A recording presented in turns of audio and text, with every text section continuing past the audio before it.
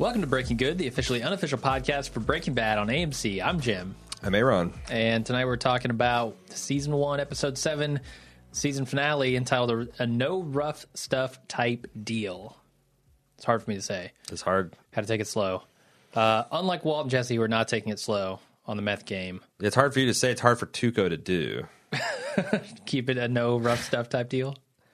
Every interaction seems like a pretty rough, tough. You know, he's throwing cash, Yeah. he's slamming things, he's beating people to pulps. It's pretty horrifying. Definitely. Do we have anything up front we want to talk about before we get into the recap? A couple things. This isn't our final episode for the season. We're going to do a kind of a wrap up that we also want to. There's a Spanish speaking remake of Breaking Bad. I think. You know how we're always stealing shows from France and from Belgium and Norway and UK a lot, yeah. UK, and we make it to Americanized. Well, the South and Central Americans have struck back. Yep. What'd you say it was called? Metastasis? I think so, yeah. It is a remake of Breaking Bad, Spanish speaking, and we've heard a lot of people talking about it and the feedback and on Facebook. We're going to check out the pilot episode and tell you what we think. Yeah, I'm not even sure it's authorized. Like an authorized remake. I think this might be like a bootleg sort of. I don't think you have to have authorization to rework a series. Let's get this Spanish guy, let's paste a mustache on him, let's shave his head and put him in a pork pie and see what happens. Yeah, it's got a man in a bumblebee costume. It's got some fucking weird. I've seen part of the first episode and it has some very like localized stuff. Yeah. But it's still the same basic story with the same basic characters. Yes. It's interesting. So, yeah, check that out next week. So we'll be checking that out next week. Also, later in the cast, we'll talk about our plans for Season 2. Yes, we are going to cover Season 2. This experiment has been an unqualified success. We're very happy with it. Also got another shot at pimping our the thing I'm very excited about for November 7th and 8th, the ABQ Breaking Bad Fan Fest that happens out in Albuquerque. Yeah. It keeps getting bigger. Every week I got something new to announce. This week they confirmed that Max Arcenega, a.k.a. Crazy 8, is going to be joining the swelling celebrity panel. Awesome. We got now Skinny Pete. We got the Cousins. We got Victor. We got Agent Steven Gomez. We got another panel, a behind-the-scenes panel. I talked about Al Goto, what a badass stunt coordinator he was last week. This week we got announcing Michael Flowers, who's the set decorator. We'll have a lot of questions for him about some of the sly things he's slipped in over the years. He's also going to be doing some of little set decoration for some of the panel pieces and and the VIP party room. So that's going to be interesting. There is a VIP after party. There's going to be a trivia podcast. There's going to be a costume contest that me and Jim are going to moderate. It's going to be a lot of fun. Tours of the locales of involved in Breaking Bad in and around Albuquerque. Very excited. Hope you guys can make it November 7th and 8th. Check out ABQ Breaking Bad Fest.com or on their Facebook page, facebook.com/Breaking Bad Fest. Always link that stuff in my show notes. But act fast. You don't have a lot of time left to get your tickets saved. Sure. Let's get right into the episode. What did you think? Okay. It's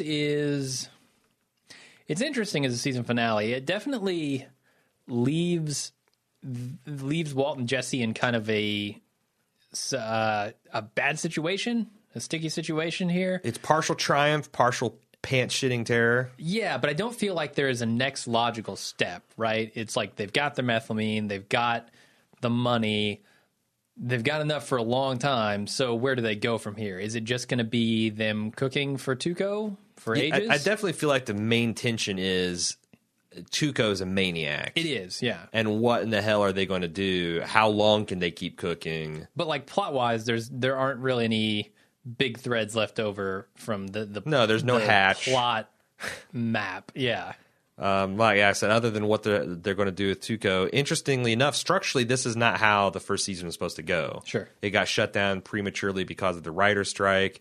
There's a whole lot of very interesting things about the first season that Vince Gilligan originally had Jesse dying partway through the first season, and he was so impressed by the work he's getting out of Aaron Paul, he went and got his the rubber end of his pencil and change the scripts. Mm-hmm. You wonder what kind of impact. I think that's something we'll be talking about in the spoiler section. What if Breaking Bad had a full first season? You know, what if Jesse had gotten killed in the first season? Yeah. How would that have affected the series as a whole? Interesting questions. A lot of questions. A similar question we had about like season 5. What if they hadn't split that into 2 sections? Mm-hmm. You know, how would it have affected the process? Yeah, watching this first season, I find myself shocked by how fast everything is moving. Yeah. We've been through the methylamine heist. One villain already. I would not have guessed that the methylamine heist was in season 1. I would have like mid season 2, maybe. I would have put up like a full week's pay. Yeah. On a bar bet that the methylamine heist didn't happen until early season 2. Shocking. Very surprised. It'll get less and less shocking as you go on because I feel like I have a much firmer grasp of things from season 3 on. But yeah. No, totally amazed. But I thought, you know, all these episodes I think have been great. Mm-hmm. But if I'm giving out like 5-star reviews, I think the pilot gets a 5-star. Crazy Handful of Nothing, last week's episode, gets a 5-star, and the finale is 5-star because it was just super entertaining. I was laughing out loud a lot watching this episode. Yeah, no, me too. Even if I think some people didn't like how silly it got, and maybe they wanted a little bit more of the gritty reality of the meth game. I mean, you got to think about it. This is contemporary with like The Wire, which is a very, very different show. Sure. So maybe people were expecting a little more of that out of their meth game. And I don't know what I would have thought too, because if you're comparing, like if Sunday night my comp was season 4 of The Wire and season 1 versus Breaking Bad, mm-hmm. I would have watched The Wire live and DVR'd Breaking Bad. I mean, yeah, that's what Alan Sepinwall in his review was like. I've got The Wire swimming around in my head, so I don't really care about this Breaking Bad thing. Yeah, here are the moments I liked. Sure, that's it. No, but it's interesting how what's going on, what's competing contemporarily at the time of television can kind of influence your views. Oh, definitely. So. All right, let's get into the recap. Let's do it. Start off with the parent-staff meeting at Walt's school, and this is all predicated on Mr. What's his name being arrested? I can't remember his name. Hugo something or other. Hugo Pothead. Something. Yeah, so he got arrested and the parents got concerned. It might have been Arsenega, actually. They might have stolen... I think they did, yeah. Which is kind of a cool little fact there. And also, they stole his first name for a character that gets debuted in season 4. Yeah. So they just used every part of the actor. They're like the Native Americans with the buffalo. So during this meeting where everyone is suggesting outrageous things like strip searches for people at school because the dude had weed in his car, how would a strip search help you there? Yeah, right. Because he had his whole car shoved up his ass. Yeah, it's silly. And the background checks. I mean, it's typical overreaction. This is how we do in this country, man.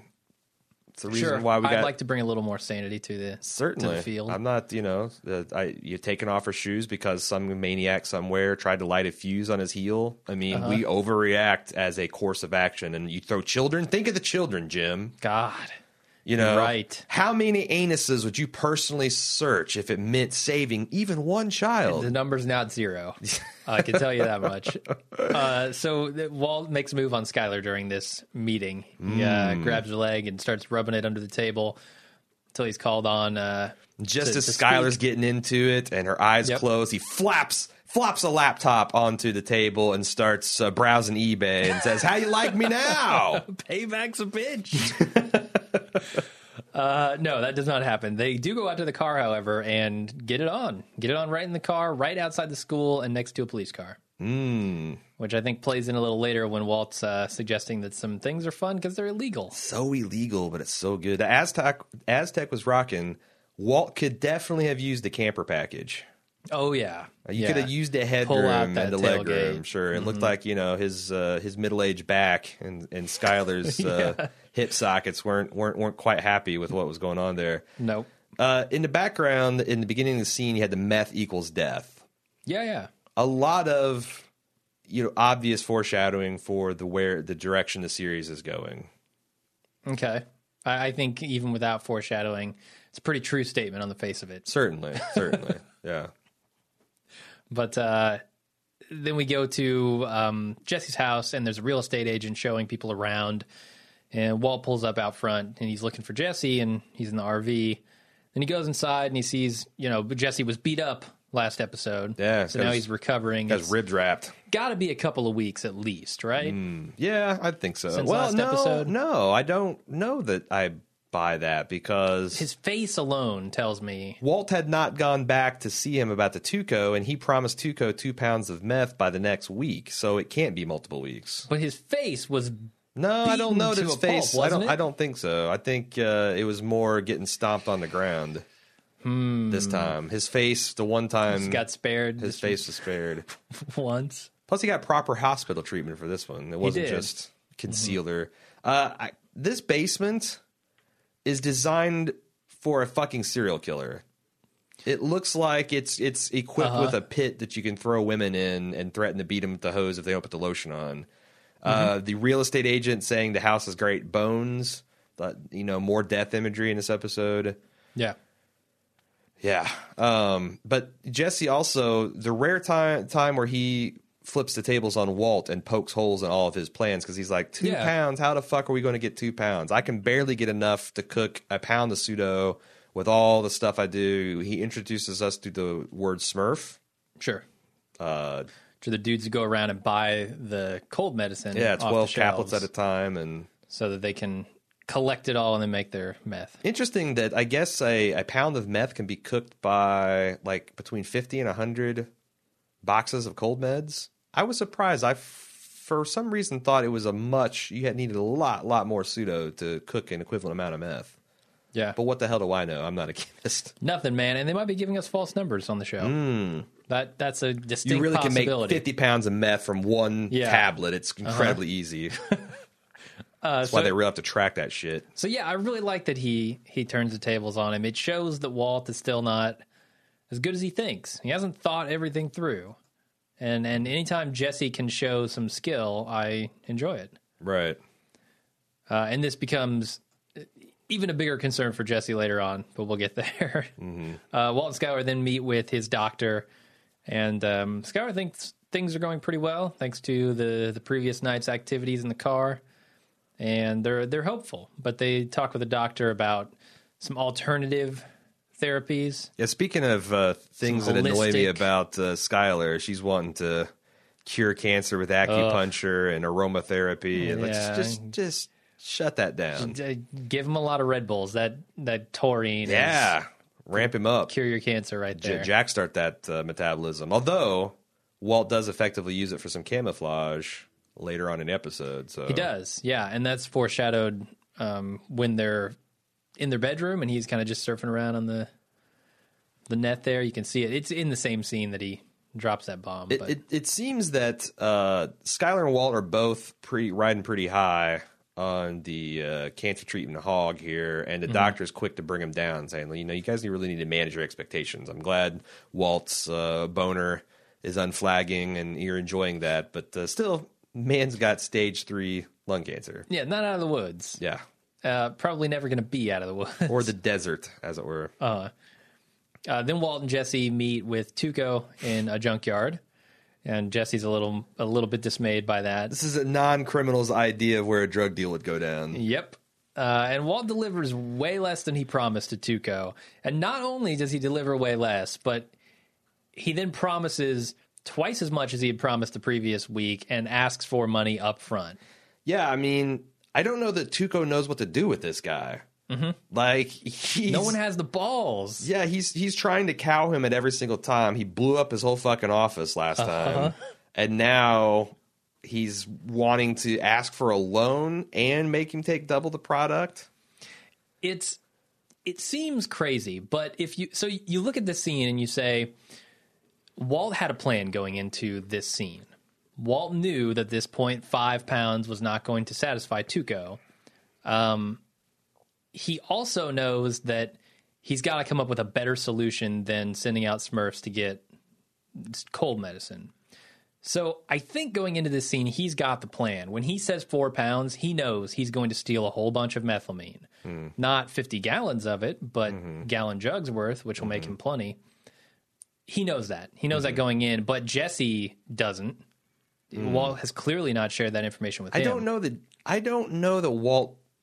Well, yeah, I guess because he has to. If he couldn't deliver 2 pounds, okay, but then he you're promises right. 4, he's got to. You're know. right. There's enough time for him to thought about it between the meeting that because then he comes back and he just makes the list. Sure. How does this go? Do these deals go down differently if they're at a mall? Like, for one thing, I don't know that you bring 4 pounds of meth to a mall. Like, that's like a full duffel bag. Yeah, right? yeah. Like that's. I don't know. You do that, and I feel like that there's definitely people on the lookout for doing drug deals at malls. Probably. But on the other hand, no one gets beat. No one gets beat to pulp. No one gets turned into a raspberry slushy. Sure. No one's face gets turned into a raspberry slushy. Yeah, definitely. So then they go back to Jesse's house, and Walt makes a list of the things that they need to cook this 4 pounds of meth. Yeah, and science. Sends Jesse on a mission. Yeah. He also gets the idea. No. It's not till later when he looks at the equipment score that he gets that idea. This speech that Walt gives, because Jesse's very uneasy about all this because he's seen Tuco and he already got the slushy treatment once.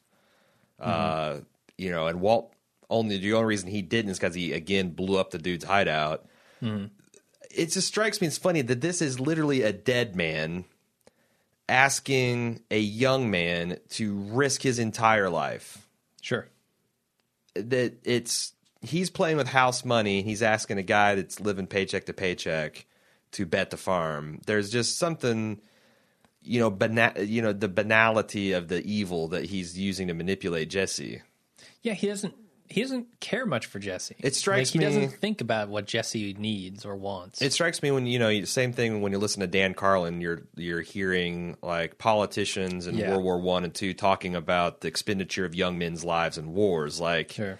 It's a similar kind of 30,000 in a day. Yeah, it's similar kind of like horrifying looking into the abyss that I got, and I don't even know that. I remember when I first watched this, I took this as a straight up aspirational. But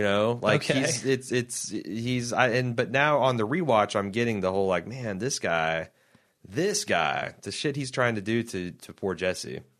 It's interesting though because Jesse's life, I don't think even has much value to him at the beginning of this series, right? Well, I don't know. I mean, there's an argument to be made there, but also the fact that you want to end your life short and brutal and painful. I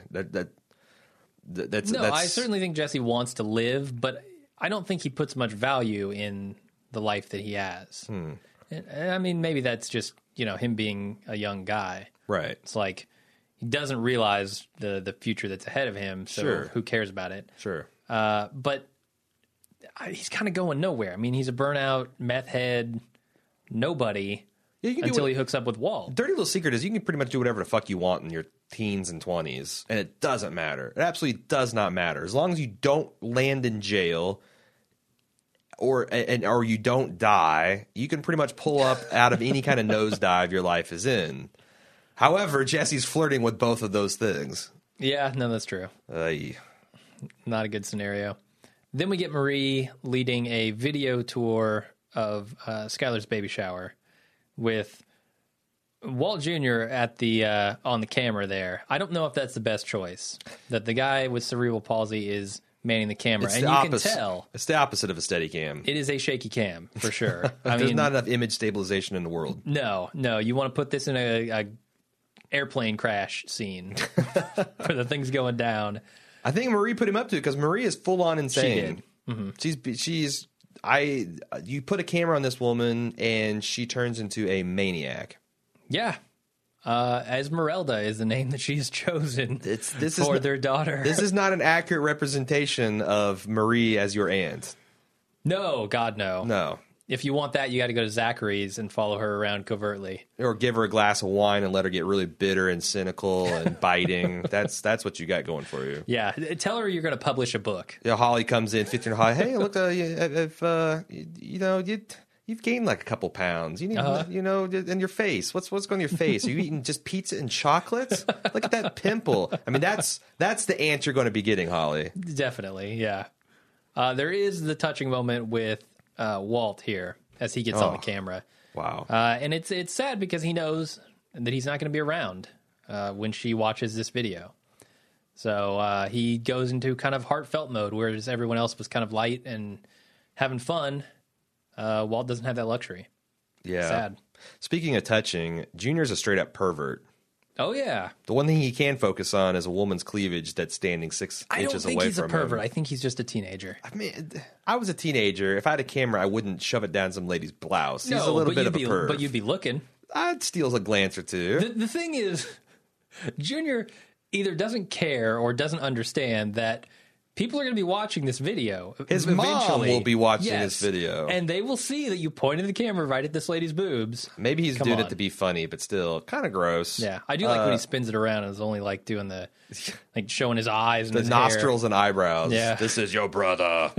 Also, Marie, insane, buying, even if she bought it legitimately, getting a baby a tiara. What's the use? They're just going to chew on it. They're going to swallow most of those zircons. My sister, God, I love her, but she is so filling her daughter's head with this princess crap. My gosh, she's raising an intolerable human being. I don't know what to do about it. Yeah, I wonder if that's... Should I call Child Protective Services? I mean, there's just entirely too much pink and she's wands spoiling her child and princess stuff going on here. I wonder if that's how Marie was raised. I wonder. And she ended up with Hank. I need to call Child Protective Services. Hold on.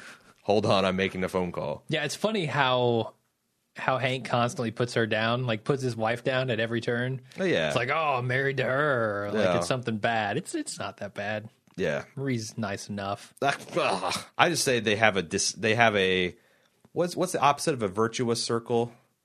A toilet flushing type relationship where they just both tear into each other continually forever. Sure. Yeah. That's not something you want to be a part of. Nah. It seems like Hank knows that Marie stole this tiara.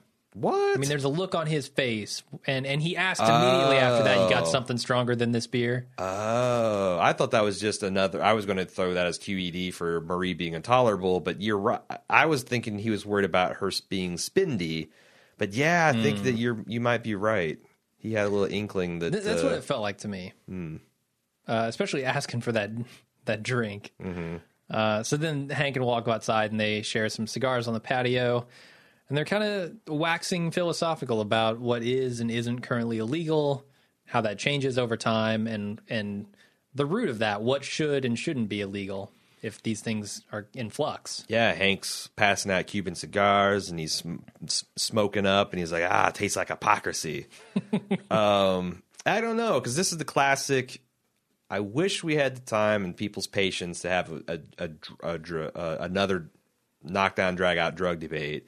But the one thing that Hank comes back with is probably the best defense for why we have drugs being illegal, which is where do you heroin, meth, you're going to let, PCP. Sure, legalize it all. Chugging cough syrups. Like, where do you draw the line of what's huffing paint? I mean, where do you draw the line about what's legal and illegal and versus the societal harm that drugs do versus societal harm that enforcement does? I have a lot of thoughts. I'm sure you imagine, but we'll have to save them for another day. I do too, but yeah, we'll talk about that later. But it is arbitrary, and I think that is a very interesting conversation for Walt and Hank to have, especially in this episode where Walt's already tasted the forbidden fruit in the form of Skylar on a school property with a police cruiser right next. Exactly, door. That is a theme running through this episode for sure, and it's on all sides of the fence here, right? It's the meth dealer, it's the law enforcement officer. It's his wife. It's everybody. I don't think anybody would argue that stealing things should be legal. So I think Marie's a little outside the bounds here. No, that's the thing. Like, there's definitely, because the other thing is you can take that argument and go slippery slope and say, well, the very fact that you enforce any law deprives people of life and liberty, so maybe we should have no laws. So it's like, it's kind of No, your rights extend as far until they reach mine. I know, but I'm just saying that there's an argument. There is a philosophical argument to be had about the arbitrary nature of any kind of secular law. There is, sure, but we're not going to have it here. Not this day. So Sepinwall said, I was reading his review, and this is kind of the one point that he did make, that this is the first time Hank has not come across as a clown. Do you agree with that? I felt like a couple episodes ago, when not during the family meeting, but when Hank immediately found out about the cancer, when they were out and having the pool party, that he showed a little bit more depth. And also when the way he handled Walt Jr. getting busted for drinking, the concern of how this is going to make him, definitely he starts becoming less of a buffoon and less of a cartoon character. But it takes a pretty close reading and close watching to get that, I mean, if I was Alan Sepinwall and I'm dashing off 5 paragraphs about this episode, and I haven't, been... And you're worried more about The Wire. Yeah, I don't know. I mean, that's something that comes out doing a 50-minute podcast on a 50-minute episode that you don't get doing that. So I don't hate him for missing that, but no, I definitely don't agree that this is the first time he comes across as not a clown. Okay, good, because I don't either. I think even if you were just to say last episode where he went into the school and did an inventory, I think we were both impressed by his skills. He knows his stuff. He knows what he's doing at his job. He's not a clown when it comes to his work. Certainly, yeah. And they've shown that to us. Yeah. So before bed, Skylar is talking with Walt about Marie's gift, and she tells him, I'm going to go return it. It's useless. Yeah. It's too extravagant, and it's useless. I need a diaper genie more than I need a $500 crystal tiara. And Walt's browsing around on the internet, and he found this Navajo sweat lodge that he says he wants to go to. Also, the implication here, I think Marie definitely undersold how valuable that tiara was. She's saying it's zircon, right? She's like white gold, cubic zirconium, all that. Like, it's basically something kind of chintzy but still expensive. I had no taste or knowledge of how much jewelry costs, but if those are actually real gems and it's like a platinum tiara instead of white gold, then you could have thousands and thousands of dollars in that thing. Absolutely. And why not? If you're gonna rip off that's the thing. Why steal? Go big. Don't rip off costume jewelry. Don't take the IKEA painting off my wall. Take the fucking Mona Lisa, right? Yeah. So I think it's funny, the site that he's browsing here, and I don't know if this site exists on the internet. This is a real thing, but it's like all of the kind of nonsense stuff that they're talking about, the holistic stuff in the doctor's office, is represented on this webpage. They're like, the ultimate New Mexico experience, a sweat lodge, and then the side is like a dude holding out his hands, and he's got vitamins, and it just says, vitamins, with an exclamation mark. Right. Oh, great. Can't get those anywhere. Well, it's the fact that you're scarfing them in a sweat lodge. That's the thing. Oh, it's the sweat plus the vitamins. Mm-hmm. We just need to make sweat pills. You take your sweat pills, you take your vitamins, cure for cancer. There you go. So then Walt's in Jesse's garage, and he's reviewing the equipment that he got, and he got everything except for the methylamine. Jesse could not get his hands on it. This is the one time that Walt just is pleased with what Jesse's done. Like, I kept waiting on the rewatch. I'm like, as soon as he hears he doesn't have the methylamine, it's going to be, why didn't you apply yourself, blah, blah, blah. But, like, Walt's pretty even-handed measured, and you've pretty effusive in his praise at his shopping efforts. Yeah, I imagine that when Walt assigned him to that, he must have known that methylamine would be hard to get a hold of. Interesting. As a chemist, I would think so. Well, but they also play a little, like, we had the 2 actual chemists last episode mention that methylamine is very easy to manufacture from unwatched precursors. So, sure. But you got to have a MacGuffin somewhere, or else it seems like one of the mission statements of Breaking Bad is never make meth look like it's easy money. Okay. Like, even though that's the whole thing that got Walt into it in the first place. Yeah, like the drama of stealing the methylamine is not the danger here. It's Tuco and selling and all that other shit. But it's like they just at no time wanted to make the DEA look like they were evil or corrupt. They at no time wanted to make meth look like it was easy to do or there's anything but fraught with peril. It seemed pretty easy, though. I mean, all they had to do was lock one guard into a porta potty. With a bungee cord. Yeah, so it seemed easy. Anyway, so Jesse's saying he couldn't get the methylamine, but he talked with some guys who can rip it off for them. And then Walt sees an Etch-a-Sketch, and he's got an idea. Launches into an episode of Hardcore History with Dan Carlin. Talking about, MacGyver shit, man. Oh, MacGyver, yeah. No, I was going with the German gun. Oh, the story he gives about World War II. Yeah, the commandos destroyed him with thermite. Yeah, while he's mixing up this thermite, he's teaching Jesse a lesson, sure. Right? It's a this show turns into Mr. Wizard. Basically. For 5 minutes. Yeah. I want to know where he got so many Etch-a-Sketches. I think he went out and bought them. You think so? Yeah, it's like Jesse had the one, because the one that Jesse had looked like it's something that he'd played with as a kid. Yeah, Dusty. And then he goes to Toys R Us and buys a whole bunch of identical models, which kind of stretched my disbelief. But I'm like, no, Etch-a-Sketches look like fucking Etch-a-Sketches. They haven't changed in 50 years. So they're still the red square. Yep, with the weird 50s style futuristic writing on them. Imagine the shit you could get out of a Light Bright, man. Oh my god. A fusion bomb. Pretty much, yeah. Spoiler alert, that's the plot for half of season 3. Walt with a Light Bright and a Mr. Potato Head and a Stretch Armstrong. Oh fuck. I give up. It's the Manhattan Project in Albuquerque. Yep. Which actually I think the Manhattan Project did happen in New Mexico. It probably did, yes. Anyway, so Skyler returns the tiara and she is shocked when they tell her that it's stolen. And they decide they're going to call the police, but then they take Skyler to the back room, and she gets upset, and she fakes labor, and they let her out. She Heisenbergs it. Thinks on her feet. Yeah, no, it was impressive. And also hilarious. I mean, right off the bat, we've got her insulting this guy accidentally with this dank... I'll tell the news I was detained in a dank storage closet, and he's like, this is my office. Now, let me ask you this. So he goes and says, I'm going to tell the police that my daughter was showing this tiara to a tall blonde woman, and then she turned her back and she was gone. Yeah. Skyler is a tall, kind of dirty blonde woman. Marie is not particularly tall, and she certainly doesn't have blonde hair.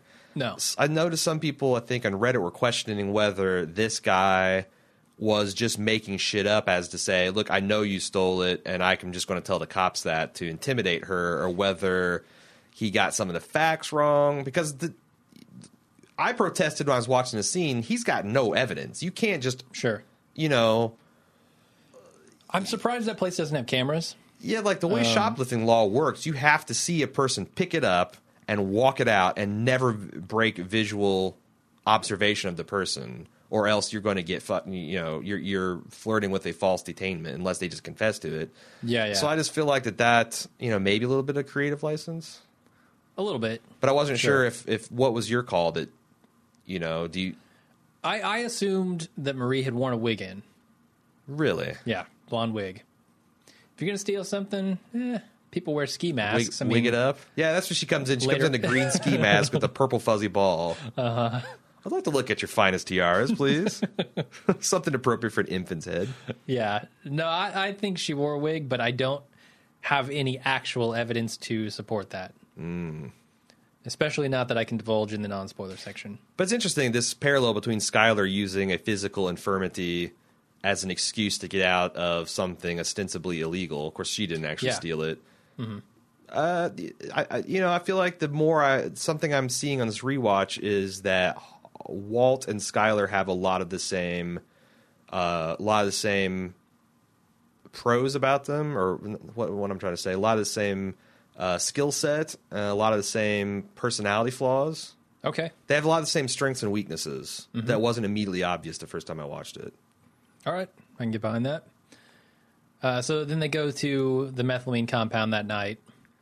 They are kind of scouting it out behind the fence. They see a guard. They're waiting for him to do his thing, and he ends up going to the porta potty. where Jesse decides, I'm going to lock him in there. Takes off, ties the rope around it. Arguably, Jesse saves her bacon. Yeah, because this would have been plan. a shit show.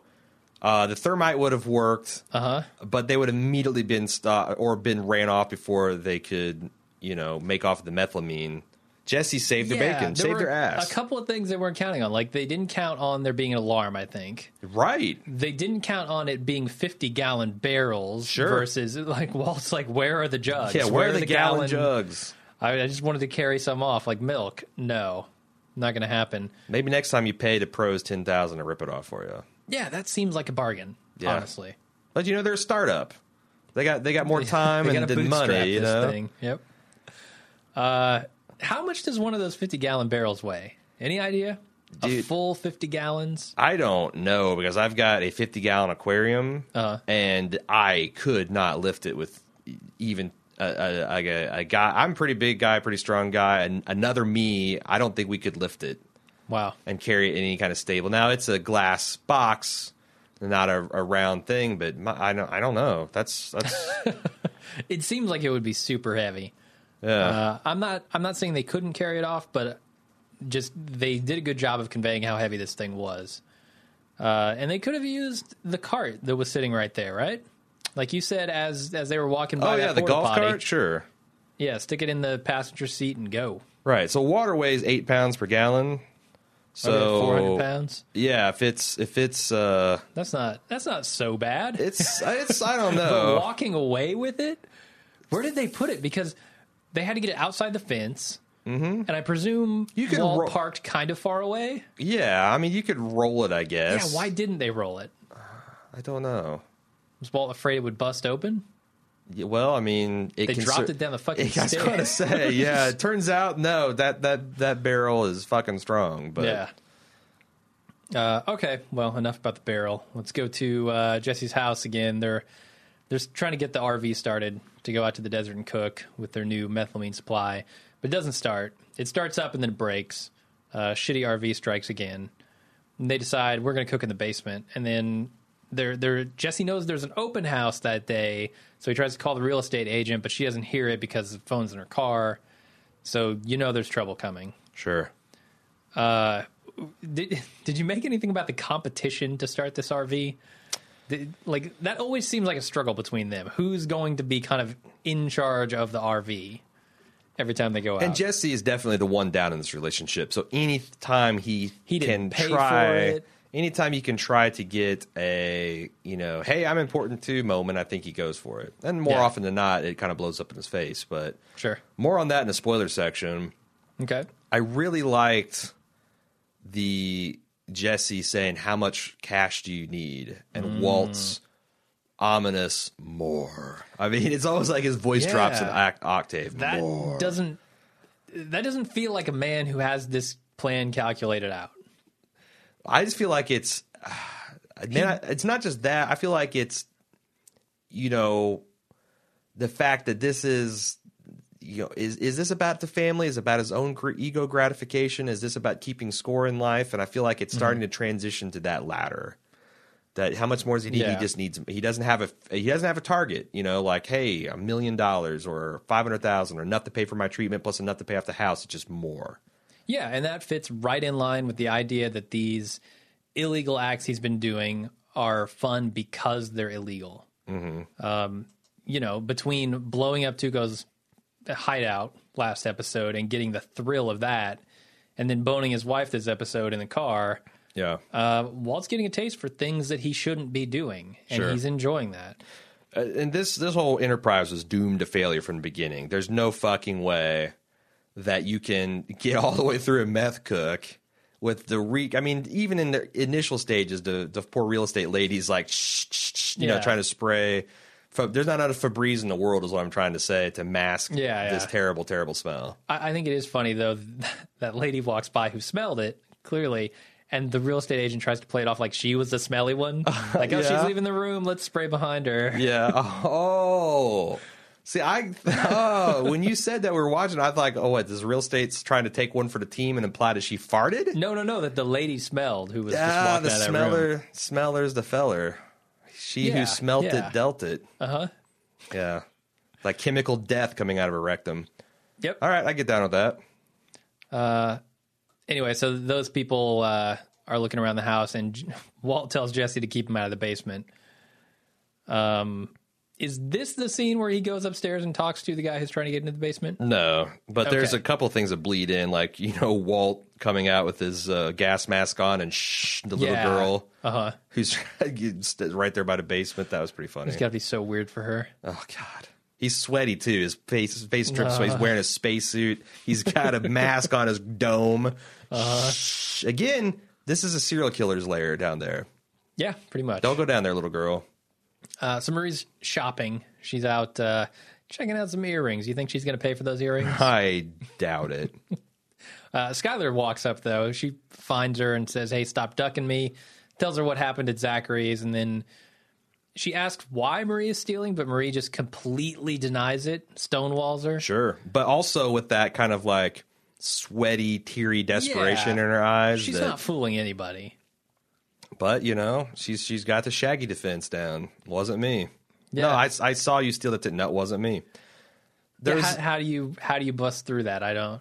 She just... When someone is refusing to admit reality exists, how do you... I don't get know. it. I have this personal relationship theory where, like, once trust is broken and there's no roadmap for trust to be rebuilt, the relationship's already over.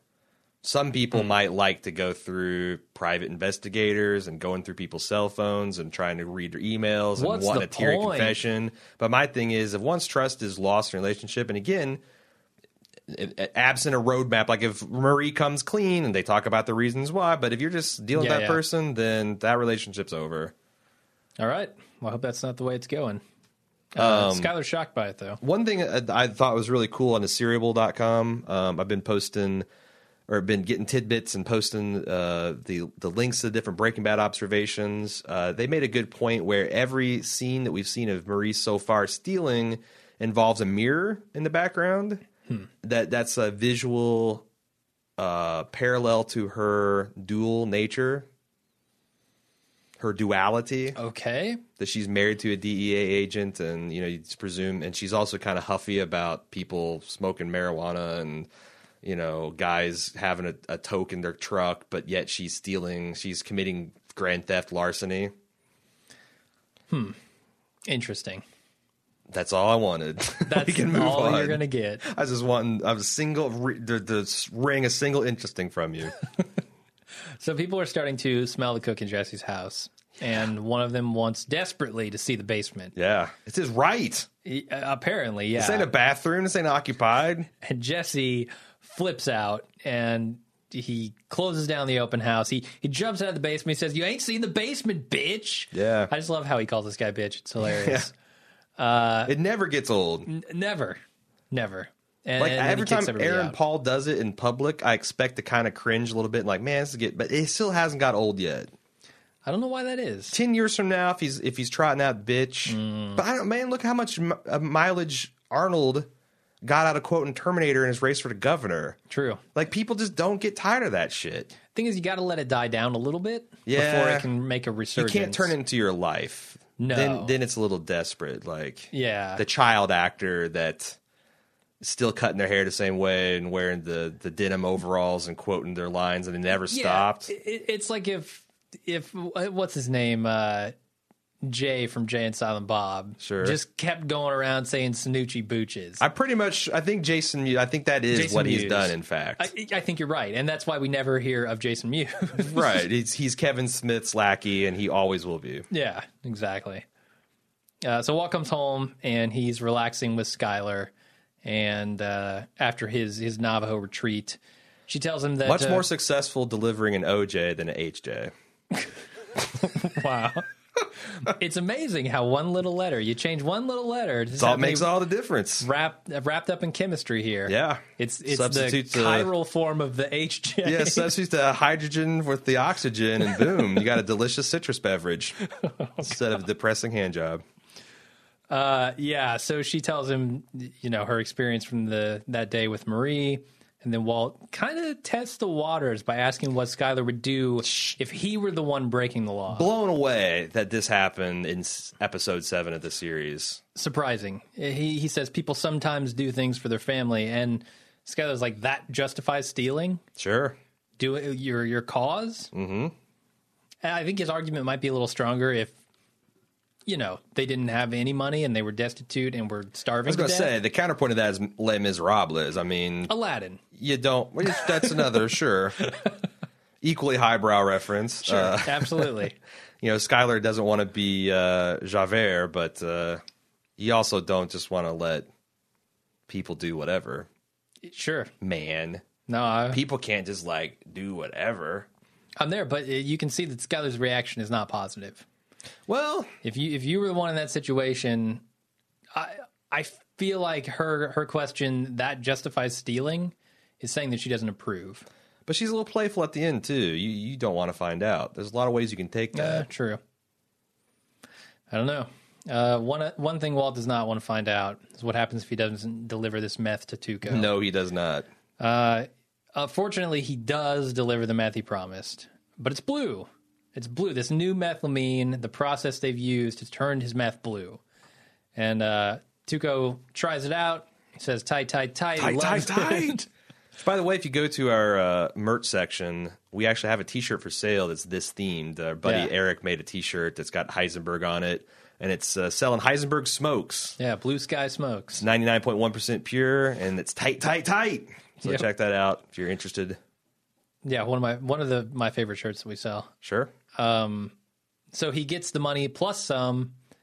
Go to Bald Move. By the way, terrible at marketing. You should go to baldmove.com and click the merch button if you want to know. Oh, people okay. just don't just because we think something, Jim, it's slow to settle in my brain. But because we think something, it doesn't mean that people know what the hell we're talking about. We have to say it on a microphone. Yeah, there's telepathy is still in an RFC. It's not quite. We need an RSS for your brain. That's what we need. Just all the thoughts. No, never mind. I was going to say, I do not want it. No, I do not want an RSS feed of my brain. That's unless I get everybody else's I can subscribe to. Sure. Yeah. Anyway, so he delivers more than the 4 pounds that he promised. And he gets some extra money from that. And then one of Tuco's underlings gives him the warning to remember who they're working for. And Tuco freaks out. He takes offense to that. He freaks out. He beats him senseless. And that scares Walt and Jesse. As it should. Yeah, definitely. I mean, that is pretty, even Tuco at the end, he's just so amped, but he's like, that's messed up, man. Sure. Yeah, I mean, you got to think he's on meth at that time. He just took a big hit of meth. When is Tuco not on meth?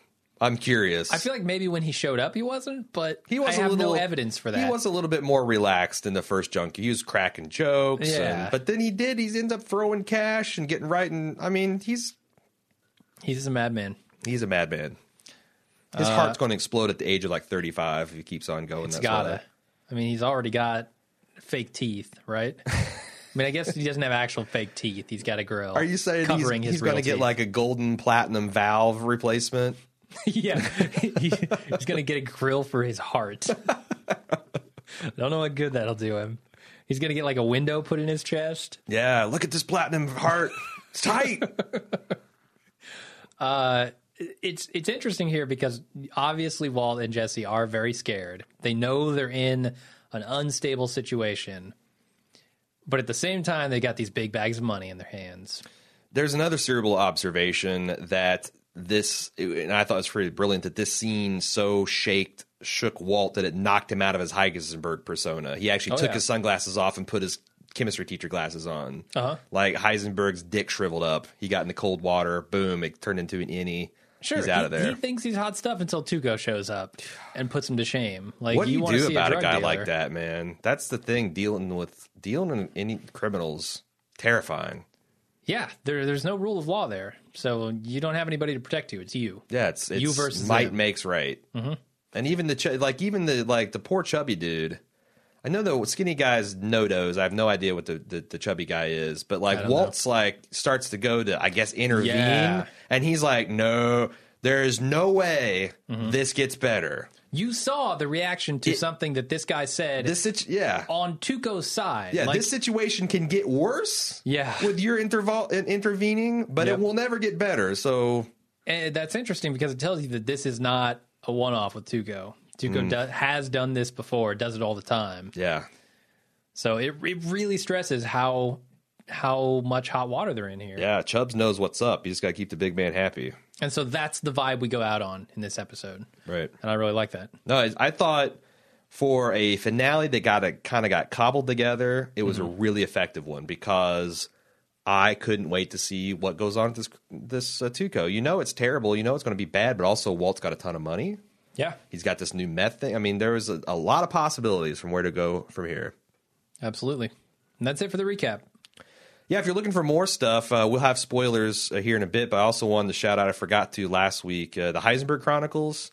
I got the link for that in the show notes. You can get that on baldmove.com, and also Cerebral.com's observations. They both do a great job at getting all the little details that we don't quite get to in our podcast. So check that out. I can't say enough good stuff about it. Shane's done a really great job doing his companion pieces for our podcast all season long. Look forward to seeing him continue that, hopefully, in season 2. Okay. Why don't we do some pimping and some feedback? So we got something new and exciting to talk about in Bald Move, and we will also have a little bit more of discussion at the end of this podcast before we get into the spoiler section. But some people, we've had Subbable as our main way for listeners to directly support us. Amazon stuff works too, but it's the way to directly give us money. Mm-hmm. And in exchange for stuff, there's a lot of people on Patreon. Patreon's the much larger service. We kind of went to Subbable because we like the Brothers Green. We like John and Hank. We like what they do on their YouTube series. Their Indiana Boys made good. So there's a lot of reasons we went with that for our initial efforts. But Patreon's a way bigger platform. It's also a different platform. It's not set up to do the same things as Subbable is. But there's a lot of people that were already patrons and asked us to do a campaign on Patreon because they didn't want to get, I can understand. You don't want to set up for Kickstarter and Patreon and Subbable. And eventually enough is enough. Yeah, definitely. So we decided to go ahead and start that. You go to patreon.com/baldmove. That's Patreon, Patreon. And we've got a whole pitch about supporting independent podcasts and why that's important. And we kind of have a humorous video contrasting our coverage of The Walking Dead as independents versus what we would be if we were sponsored by AMC. Yep. We had a lot of fun making that video and kind of tells the campaign. If I was to sum up the two in a nutshell, Patreon's where you go to get access because we're trying to get a new exclusive forum going. There's a way that we can crowdsource some of the custom podcasts that we're doing on Subbable, where if we get to a certain milestone in a month, we'll actually start voting. We'll open up a voting for you guys to decide what you want us to podcast on. There's some extra content on there, too. We're going to be doing some video, Patreon-only stuff. Some special video casts on a weekly and a special podcast monthly. Check it out. Also, ad-free support. There's a level you can get all ads removed.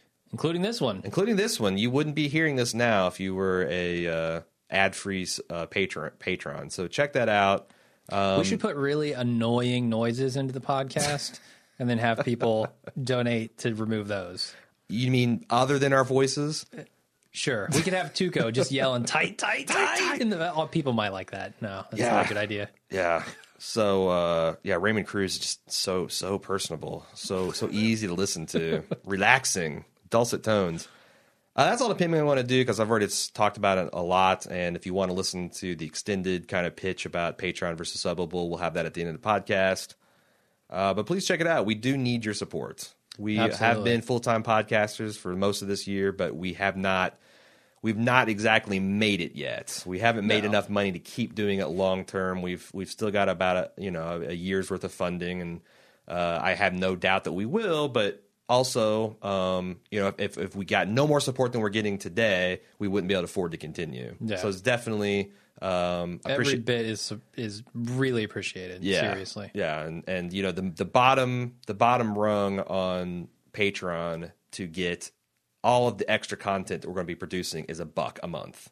Yeah. So we're trying to, we're trying to get this like a no-brainer that hopefully everybody will get involved in, or enough to help us pay the bills. But we're not trying to be greedy. We're not How much money do I want? More. We're not going for $45,000 a week. No, come on. 35,000 will do. Yeah, sure. Just some walking around change is what we need. Let's get into some feedback because we got a lot of good stuff. John H. first for a quick take. He says the doghouse is there. You can look it up on Albuquerque on Google Maps, and you can also check it out on Yelp for directions.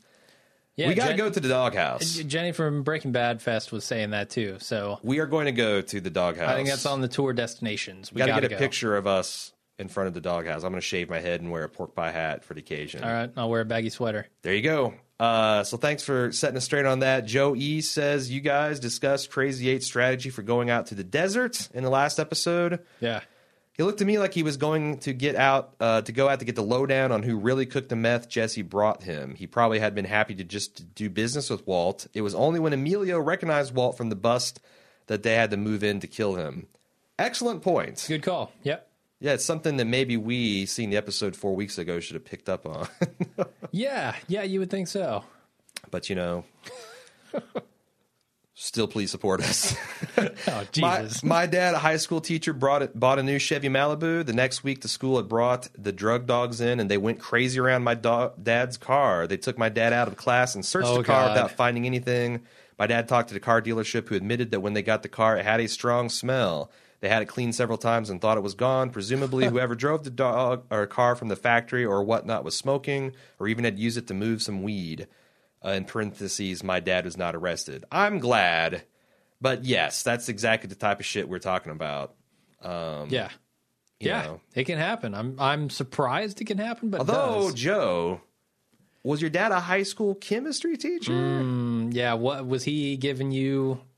Good information? Yeah, I was going to say, this is starting to be a little sketchy, I think. Feeding you a line, maybe. He continues, Raymond Cruz, Tuco had a small part in Training Day, and he basically plays Tuco in it. I'm going to put this in the show notes as well. There's this YouTube video where he says, in kind of the same tight voice, he talks about getting his shit pushed in. Big time, bro! The man plays a really good crazy guy. So yeah, no, definitely. But he's also played Heroes. I want to get a beer with this guy and see what it's like. Or maybe I don't recall having seen him play Hero. I'd like to see him. You need to see him in Clear and Present Danger. Yeah, I'd like to see him play something other than a raving, clean-cut military guy. Yeah, very heroic. Nice.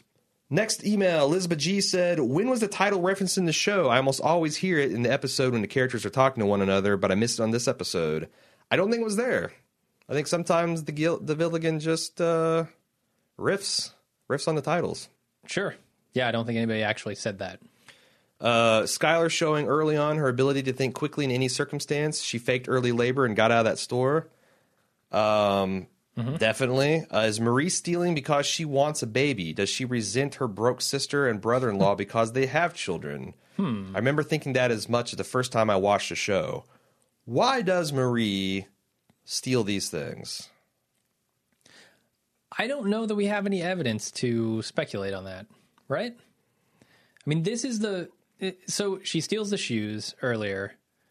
I don't really know why she stole the shoes. It seemed like something she was doing for fun. But it seemed like that. Or she might have done it for spite from the person behind the counter. It was a direct reference to her saying that the shoes she wore on made her feel like she's a nurse or a lesser person. Yeah. So I think that Elizabeth might be onto something, that Marie steals as a way to deal with some sort of underlying low self-esteem or worth or jealousy issue. Maybe it's because Hank keeps saying, I don't want to be married to her all the time, right? No, I don't know. That's plausible, and I know it's hard to try to figure out, what their standard of living is in Albuquerque as a radiation technology or radiation tech, and Hank as fairly high-ranking DEA agent of that branch. I don't know, but I kind of get the impression that maybe they live, whereas Walt and Skylar try to live within their means and avoid debt and not use credit cards. Hank and Marie seem to be the type that maybe live a little outside their means, even if they feel make like a it's lot more Marie. money. I feel like Marie pressures Hank into buying stuff that for her that he doesn't really need to, And then or that she doesn't need at all. Yeah. And then when he says no, she's like, all right, I'm going to go steal something. But there's something still too. Like she's doing it something about there's a problem with her self-worth. I feel like I think Elizabeth might be onto something here. Yeah, I don't know why I feel that way. She feels like she's a nurse. She feels like she's in a lower class position, so she steals nice pairs of shoes. She feels jealous that Skylar's having this baby, and now she's going to get this really showy gift and be the awesomest aunt, and she's really amped up on the video. Yeah. It's like she's getting jacked by it. Yeah. I don't know. She also wants to know if we are going to continue with season 2. We already confirmed that we are. This is the last email before we get to the spoilers.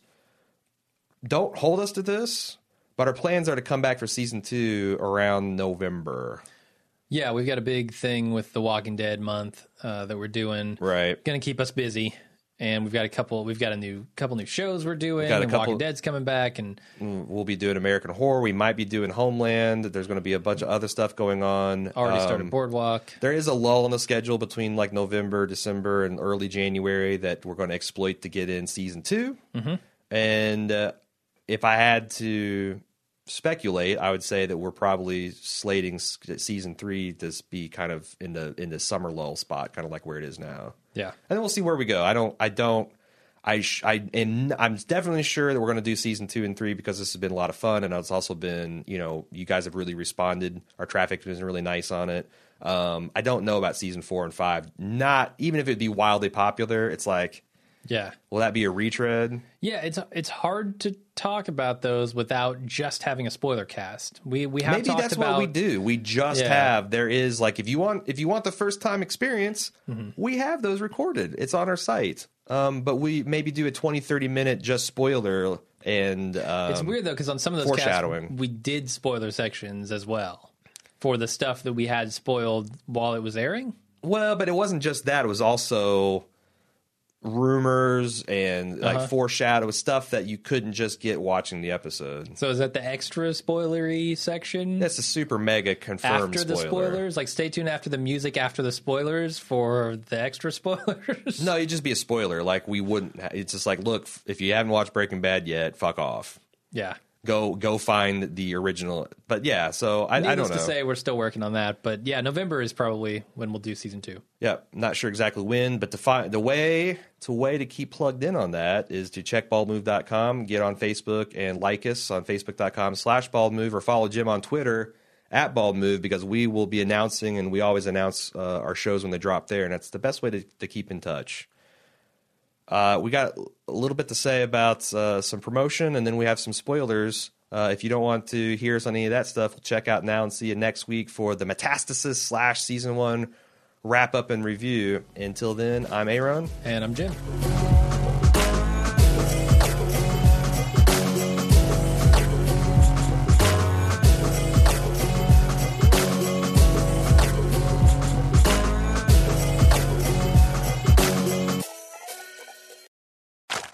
And we're back with the spoiler section. What do we have this week?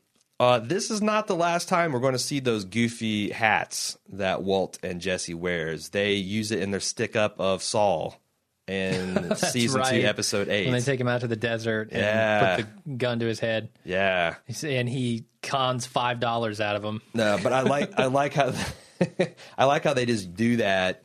They pull those props out. They could have put him in legit ski masks, but no, there's nothing wrong with these fuzzy hats. No, they look funny, and they're a good callback, too, so why not? Lydia, late in mid-season 5, tells Walt, we're going to make a lot of money together, which is a direct callback to Tuco. Did she then say tight, tight, tight? She did not say tight, tight, tight. Depending on how you feel about Lydia, you might describe her as tight, tight, tight. Do you think... Because also, looking at, I think Cerebral.com does a very nice job of breaking down these shot-by-shot remakes that the cinematographers and the DPs do. But Tuco killing Nodos is a parallel of Gus killing Victor. Now, Gus is not Tuco. But the and fact... Gus has a fucking reason. Well, I mean, NoDoz steps out of line and undermines his authority. Victor took it upon himself to do a cook. Mm-hmm. And there's also another reason, the fact that he was seeing all that stuff. But the shot was unmistakably broken down and shot to be, the way the guy's body hits the floor, the angle that they're lying, the reaction shot of Walt and Jesse, they're identical. Mm-hmm. And Lydia, who turns out to be a threat to Walt and a big bad in her own right, do you think that this is somehow the Villigan trying to draw a thread between, Tuco's clearly a maniac. Yeah. But Gus is just as threatening in his own way, and Lydia is just as threatening and dangerous as his own way. It's like he's got these motifs he paints the villains with. Yeah, well, I think that Gus is certainly not as hot-headed as Tuco, obviously, but he still has a level of pride. Tell me that when he's screaming about, I have killed Don Eladio. Yeah.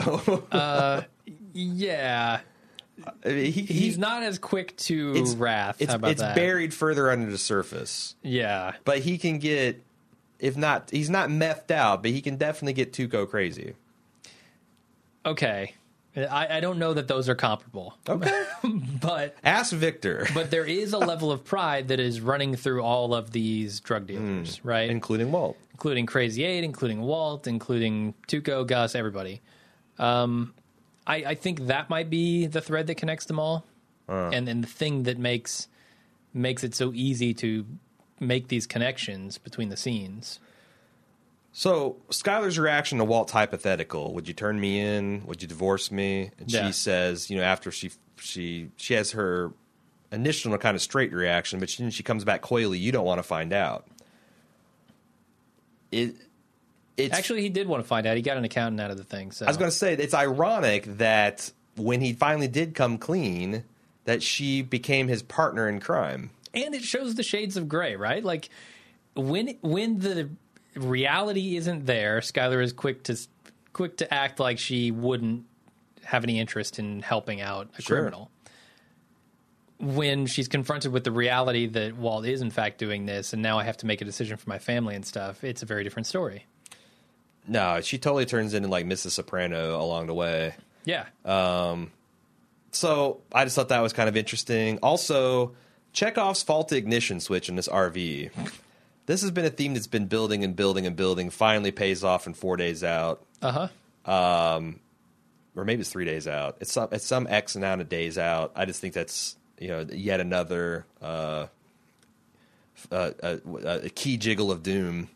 Yeah. We got some spoiler takes on email. Get to these. Actually, a lot of them. Martin T said, I totally forgot about the baby shower video that Marie filmed in season finale of season 1. What do you guys think Holly will feel and think when she sees this in 10 or 15 years? And do you think that Walt is thinking of himself being dead when she sees it? The latter part, I don't think you can argue that that's why he was a lot more sober than everybody. And feel like everybody in the room knew that too. Yeah. The Holly question is a great one. Her dad's dead. He's arguably the most notorious criminal in Albuquerque history. But this is a very touching, tender scene. What does she take from this? Does Skyler ever show it to her? That's a really good question, because if Skyler shows this to her, Skyler has a lot of questions that she has to answer that Holly's going to have, right? I mean, knowing that your father was a notorious kingpin in Albuquerque, you're going to have questions about how involved your mother was. How much did you know? Did you help him? And as far as everyone knows, at the end of that, Skyler wasn't involved. Yeah. As far as the people in the show are concerned. But does she lie? Does she tell her straight up? Does she use this as evidence to say that your father was a nice guy and I'm a nice woman and don't worry about it? Well, also, the other thing is, depending on whether Walt's plan for the final disposition of his money, whether that actually works in the finale. Yeah. Holly and Walt Jr. are set up for life. Sure. And whether they eventually find out if all of his wishes are respected and they find out that is actually their old man doing something, I don't know. I don't know. I mean, Walt Jr., I don't think ever gets over this. But Holly never knowing the man and watching this video and seeing the money that's followed and realizing her father was perhaps doomed anyway. Yeah. That's a really good question. And unfortunately, all we can do is kind of make shit up about it. The one thing I will Fan know fiction. is she will be grateful to Skylar for not naming her Esmeralda. That's the one thing I can say for sure. No Hunchback of Notre Dame's No. fans? All right. No. Benji said, this is talking about our question about where Gus and Victor, or not Gus and Victor, Gus and Crazy 8 and Tuco all fit in the local drug ecosystem. My take, 20 years ago, Gus was a budding coke heroin dealer in a network that Don Eladio sits at the head of. At this time, meth is not really a thing yet. Max just happens to be able to make it because of his chemistry expertise, and he and Gus see meth as the wave of the future.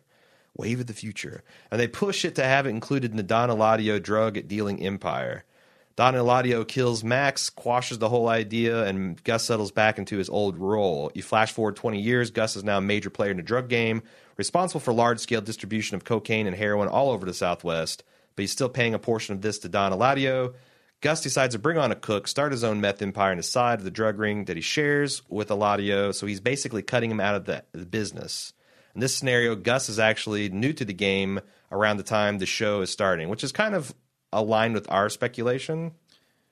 We can get behind that, right? New to the meth game, maybe. I don't know. The one inconsistency I see is that the Mexican cartel clearly has a meth system set up at some point because they bring Jesse down to teach them how to make better meth. Well, no, I'm going to go on Tom G, our buddy's point, too. He says, my take has always been that Gus has not yet turned the tables on the cartel. At the point in time Tuco is operating, Gus is subservient to the cartel and probably had a Tuco arrangement. After all, when Tuco's cousins come to visit, Gus is not immediately off them. In fact, he only does it indirectly through Hank. Yeah. That's the whole key that I had forgotten. Cousins. Tuco is related to one of the top lieutenants in the Don Eladio empire. Yeah. So he's either operating officially for Don Eladio or with his knowledge, permission, and probably healthy tribute. Yeah, I would say So this is just a naked takeover by Gus. it's so weird though, because why would Tuco make this deal with Walt to distribute his meth if he's got? I mean, I know it's better meth. No, I don't. No, I don't think Gus is. I think I'm synthesizing all these views, and that Gus has not gone live with his meth operation yet. He's distributing And neither stuff. has Tuco? That Tuco is distributing meth. Gus is moving the coke and heroin. Maybe. Oh, okay. I mean, this is all kind of little speculation, but I think if you take all these views we've talked about and put together, or maybe, as we kind of surmised before, Gus had the whole Southwest except for New Mexico and Albuquerque, which Don Eladio kept for his T.O.'s nephew. But Gus is smuggling meth in those chicken buckets, right? But that's after he had his operation going. And we don't. I mean, we just don't know. Where would he be smuggling the meth in from if he wasn't getting it from Mexico? But do you mean that Gus got into the meth business at the beginning of the show? yes, when he brought on Gale. Before, he was either distributing meth through. He was kind of like a peer of Tuco, or he was distributing like coke and heroin and not meth. Because that also fits in with the backstory we know with him and Max and Don Eladio not really being interested in their proposal. So, but he lets Don Tuco Eladio get away with is it. distributing meth and has cook sites in Mexico. No, I don't. Well, we know he has labs in Mexico. We know. Yeah, sure, certainly. Gus does anyway, which Yeah. is also weird. But I don't know. Something here isn't lining up for me.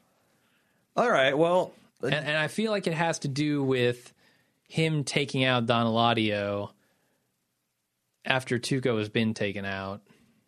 Well, for sure, Tuco operating here is not the problem because he is part of the Don Eladio organization, which I'd kind of forgotten. Yeah. So yeah. Let's move on. It can be a part of ongoing investigation. I feel like I need an infographic or something. Yeah, we do. That's not a bad idea, actually. Jim F says, here's a question. If this show took place in Detroit instead of New Mexico, I would not like it nearly as much. Would either one of you, the scenes in the southwestern desert, really add a lot? Yeah, no, you're right. I think it feels more like a general crime show. It's different. One of the reasons I love The Wire is because it really embraces Baltimore. Yeah. There's a lot of iconic shots. I mean, it's a real living, breathing city. One of the reasons I love Breaking Bad is because it really embraces it's this New Mexican desert, and the city of Albuquerque should have top billing along with all the other actors because it's its own character, and it would definitely not be the same show. But on the other hand, I feel like you could do a lot with the decay of Detroit and contrasting with the flashy new downtown. It'd be interesting. The suburbs. But I've seen so many crime dramas taking place in cities.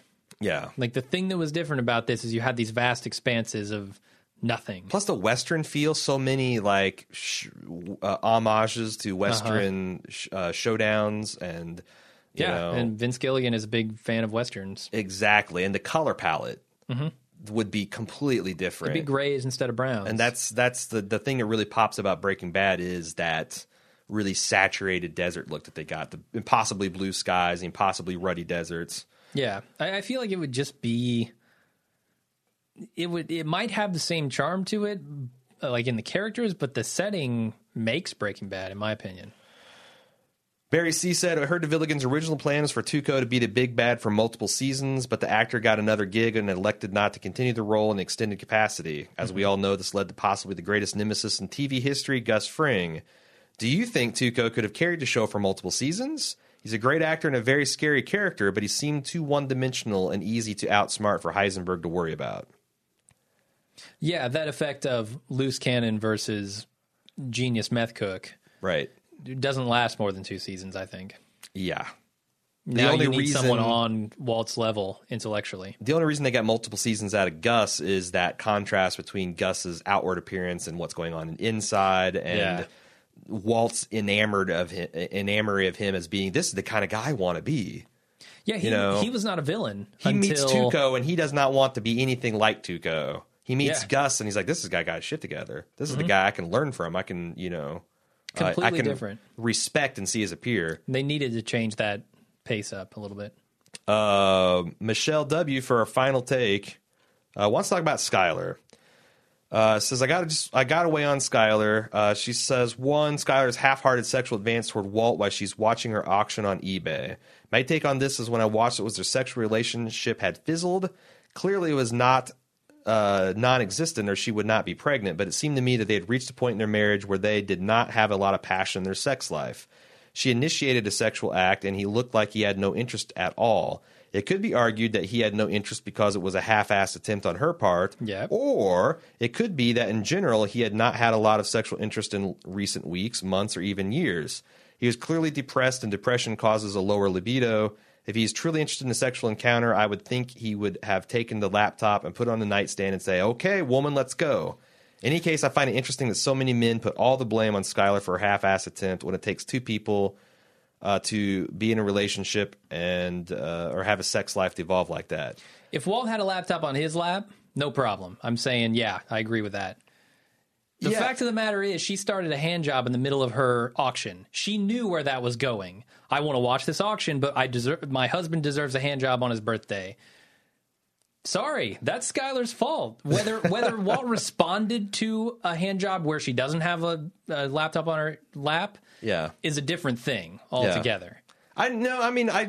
Look, she instigated that under false pretenses. We here at Bald Move try to have an even, measured response. I think that it's just as invalid for Anna Gunn and Vince Gilligan being like, gee whiz, where did all the Skyler hate come from? It must be internet misogyny, though God knows that's a big part of it. Sure. And that's a part that I personally am invested in trying to educate and eliminate. However, it's also equally invalid to be like, Skyler's a bitch, it's all her fault, blah, blah, blah, because it takes two to tango. All right? But somebody's got to start the tango, and nobody started the tango there. Well, Skyler pretended to. I think the point is it was a birthday. Like, you know, a gift given on the birthday is commiserate with the thought and care that gives into giving it. Okay? She put a lot of thought and care into doing the surprise birthday party, which Walt did not give a shit about, did not want. Okay? Yeah. You know, maybe he's into having a hand job, maybe he's not. He's clearly tired. He's already got lung cancer, although he doesn't know it yet. You know, maybe he's got a decreased libido. But why? If I'm getting in bed with my girlfriend and she's got her laptop open, my thought isn't like, oh, I'm going to get lucky tonight. My thought is, oh, I'm going to grab a book and start reading. I wouldn't be. I would be shocked if there was a hand job to start in the middle of that. And obviously, you know, we see how the scene went from there. So, like, I don't know. I mean, I appreciate what you're trying to say here. And again, I do like to be balanced, but I also think that it's missing the mark to say I don't understand why men negatively and women negatively reacted to Skylar in that scene. Here's the thing. Yeah, their sex life is basically non-existent. I get that. But the sex life is not in question here. It's specifically that hand job. Sure. And that hand job was lackluster, regardless of whether Walt responded to it. Sure. It was a false hand job. It was that's no hand job at all. Unless you're into humiliation as part of like a BDSM thing, there's nothing sexy erotic about that. Let's move on. Okay. Skylar's controlling things. Yes, she does, and so does Walt. But I hear so much more criticism for Skylar in regards to this issue than for Walt. I thought perhaps Walt became more and more passive as the years went on in their marriage, and Skylar overcompensated for that. I totally agree with that. It seemed like Skylar deals with stress and uncomfortable emotions by trying to take control of situations wherever possible, which, again, Walt does too. She tried to take action to fix issues or make things better. I thought she turned her emotions inward and suppressed them and then focused on something she could do. The funny thing is Walt does the exact same thing and was overly controlling to the point of openly manipulating others to steer outcomes, yet he so often got a free pass from it from the audience. Skylar often was crucified for taking control. I can't help but think this in general cultural gender bias, and women are just as guilty as men in viewing things this way in our society. I can't argue with that. However, I think a lot of this can be understood by Walt is the protagonist. And yes, he's manipulating people to hide a criminal activity. And I think it's kind of off-putting that Skylar just casually manipulates people. It's one thing to manipulate him in the intervention because you're trying to save your husband's life. Sure. But there's a lot of times where she just does it kind of out of convenience. Yeah, it's the veggie bacon stuff. Yeah. Right? I mean, that sums it up. The veggie bacon is the problem. However, it's absolutely true that you train people how to treat you in a relationship, and Walt had clearly trained her that she needs to be the one in charge of making decisions and doing stuff, and allowed it to happen that way too. So, you know, she also points out Walt puts a tremendous additional stress onto his pregnant wife. I'm puzzled at why this is so often glossed over or ignored. How many husbands try to make things easier for their wives when they're pregnant? I think many. I don't remember Walt making any effort in this regard. When Skylar finds out her husband has a terminal illness, that would be enough stress on top of a pregnancy. Walt's add-on, constant lying, sneaking around, disappearing for days on end, causing her to call hospitals and morgues and put up missing person signs. There's so much general instability and unreliability down to small things like promising to paint the baby's room and never doing it, which is a point that I made as well, defending Skylar. I never know whether people listen to all the podcasts or they listen to the latest one. Yeah. But, you know, you have to kind of listen to them all to get my Skylar commentary. She continues, he missed the birth and she didn't even bother to ask where he was. It's like she'd given up on him, giving her straight answers. I think any intuitive person would have thought their partner was having an affair. Personally, if I was in her shoes, I think I would have driven me nuts, knowing something is wrong but your partner not admitting it, and this would get my stress levels rising, not to mention possibly questioning my own judgment and sanity. So I totally agree with everything she's saying, except for the birthday hand job, honestly. I think that's indefensible. I don't have a fucking problem with Skylar post-season 1. Honestly, once Walt starts doing the shit that he's doing and straight up lying to her and mixing her up in this shit and his entire family, I don't have a problem with the reaction that she has to that. I don't have a problem with any of her reaction. honestly, I think that all these things are human characters and perfect characters. Sometimes they do odious things. And she becomes much more sympathetic in season 4 and 5, season 3 even. Yeah. But it's also, I think, somewhat missing a point to just not know where any of this is coming from anywhere. No. And you're right. Yeah. Like, that's the thing. Some of these things, you know, as the audience, it invites us to think how badass Walt is and how awesome and how life-affirming and fulfilling. And he's a dead man, but he's doing these awesome, cool things. Whereas Skylar is just the perpetual wet blanket. And I feel like that's the reaction that we're supposed to have. And you can't fault an audience for it's like, you know, Robert Kirkman, same thing in The Walking Dead, wrote this interview with him where he's like, I don't understand why people hated Lori Grimes. It's internet misogyny. Well, he just doesn't get who his characters are then. You're a terrible writer because she was written to be irritating.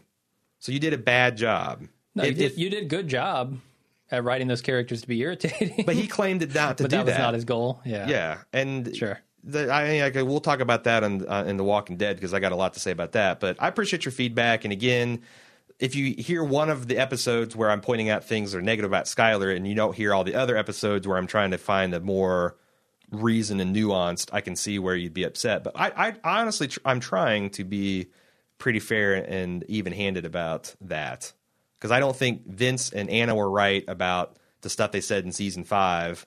And I don't think, obviously, some of the really nasty things that were being said about her in seasons 3 and 4 were right as well. I think, you know, like most things, there's a truth that lies in the middle. Yeah, and there's also a disconnect on what you think as the creator of the show and what actually gets put on screen. Sure. You kind of build a mythos of these characters around in your head. That may not be what people see on the actual screen. So... And you're true. The internet and life in general is chock full of misogyny. Sure. And whatever you try to portray on a screen is going to be filtered through that cultural lens. Mm-hmm. So some of this stuff I don't think you can really blame Vince or Anna or, you know, Skylar White for. But then some of it is definitely, I can see where people have problems with the character. Okay. That's it. If you'd like to give us feedback, more feedback, if you'd like to talk to us, we got one more week that we're coming back for. You can do so at breakinggood@baldmove.com. But until then, till that time, I'm Aaron. And I'm Jim. See you then.